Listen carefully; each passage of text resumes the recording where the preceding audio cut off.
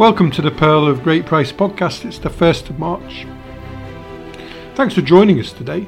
And on this day in Christian history, we go back to the year 1886 and we travel to Singapore and the founding of the first Anglo-Chinese school by Bishop William James Oldham.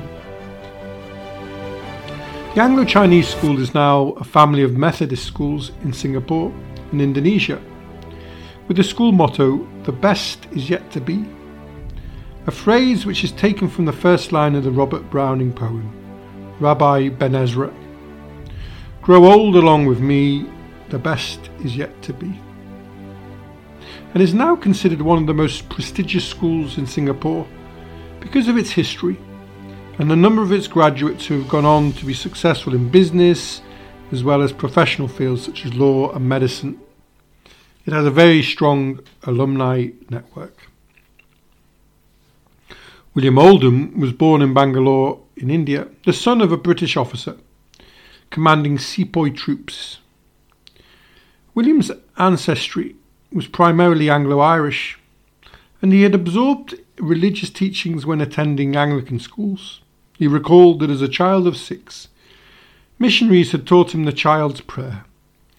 "O Lord, save me, O Lord Christ, convert me." This had remained with him all through his life. Earning a bachelor's degree from Boston University, he became a government surveyor and was handpicked for the Great Trigonometrics Survey of India, which carried out the demarcation of the British territories in India and the measurement of the height of the Himalayan giants. Started by William Lambton, it would take 69 years under 4 different leaders. And Lambton's successor was George Everest, who the highest mountain measured was named after. The survey had an enormous scientific impact as well, being responsible for one of the first accurate measurements of a section of an arc of longitude and for measurements of the geodesic, i.e. understanding Earth's geometric shape with its orientation in space and the effect of the gravitational field. In the Himalayas, Oldham would need the assistance of native surveyors, especially in Tibet, where Europeans were still not allowed. And these Tibetan surveyors were called pandits or pundits, where we now have inherited the word, particularly in the media. During this surveying work, Oldham was invited to the preaching tents of Methodist missionaries. Daniel O. Fox made a huge impression on him, and thus Oldham came under the influence of Bishop James Thoburn. He converted, became a Methodist, and in 1879 now committed himself to work as a Methodist missionary. He travelled to Allegheny College in Meadville, Pennsylvania for training. Oldham entered the Michigan Annual Conference and was sent to Singapore to initiate a Methodist mission. He established what became the first of a large number of Methodist schools in what was then British Malaya and the Dutch East Indies, Indonesia, as well as the first Methodist church in Singapore.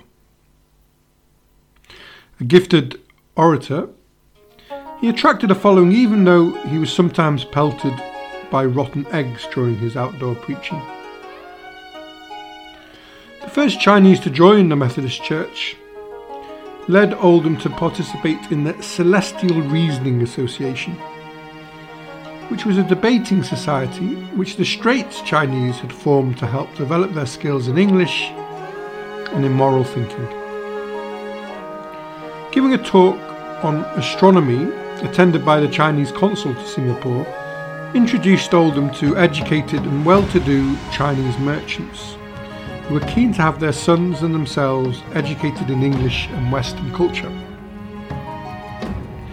With 36 boys in a shophouse and strong funding from these Chinese merchants, Oldham began the Anglo-Chinese school at 70 Amoy Street on the 1st of March 1886. Within a year he had an enrolment of more than 100 boys, and in addition to founding the Anglo-Chinese school, he also established an Anglo-Tamil school with the help of a Tamil teacher who had been a resident in Rangoon. With his growing fluency in Tamil, he would hold Sunday services on board ships and regular services for jailed Tamil prisoners in the Bras Basah jail. And with an Australian missionary he established the Fairfield Methodist Girls' School and established a Methodist publishing and medical missions. Today Oldham is remembered annually on the 1st of March, designated as Founders' Day, the Anglo-Chinese schools, and he died in Glendale in California. That's all from the Pearl of Great Price today. I hope you've enjoyed listening. Please join us tomorrow if you can, as we look at the death of John Wesley, founder of Methodism.